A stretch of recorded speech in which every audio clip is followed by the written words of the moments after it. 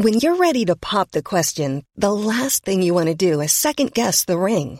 At BlueNile.com, you can design a one-of-a-kind ring with the ease and convenience of shopping online. Choose your diamond and setting. When you find the one, you'll get it delivered right to your door. Go to BlueNile.com and use promo code LISTEN to get $50 off your purchase of $500 or more. That's code LISTEN at BlueNile.com for $50 off your purchase. BlueNile.com, code LISTEN. Rate hikes unlikely for the rest of 2023. Key interest rates will likely remain untouched for the rest of the year despite indications that further tightening could be required given inflationary risks, analysts said. We maintain our view that Bangko Sentral ng Pilipinas, BSP, will keep its policy rate unchanged in the remaining two monetary policy meetings this year given the already aggressive hikes previously, Maybank Investment Banking Group economist Suhaimi Ilyas said. The BSP's policymaking monetary board paused for a fourth straight meeting last Thursday but said it was ready to resume hiking should inflation expectations change. Central Bank Governor Eli Remolona Jr., who said that a rate hike would be on the table for the upcoming November 16 policy meeting, later told Bloomberg that a hike won't be the last in the current tightening cycle.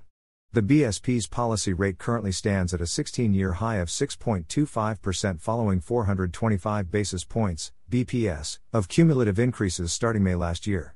The last hike, 25 basis points, came in March as inflation began falling from a 14-year high. Consumer price growth picked up anew in August, however, and could go higher given renewed global supply issues.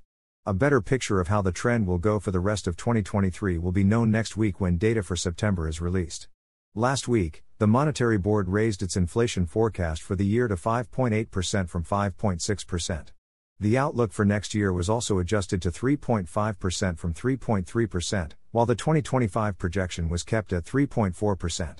China Banking Corporation chief economist Domini Velasquez said any decision to raise interest rates remained contingent on the effectiveness of non-monetary strategies to reduce inflation, the extent of the peso's depreciation and whether the economy continues to weaken.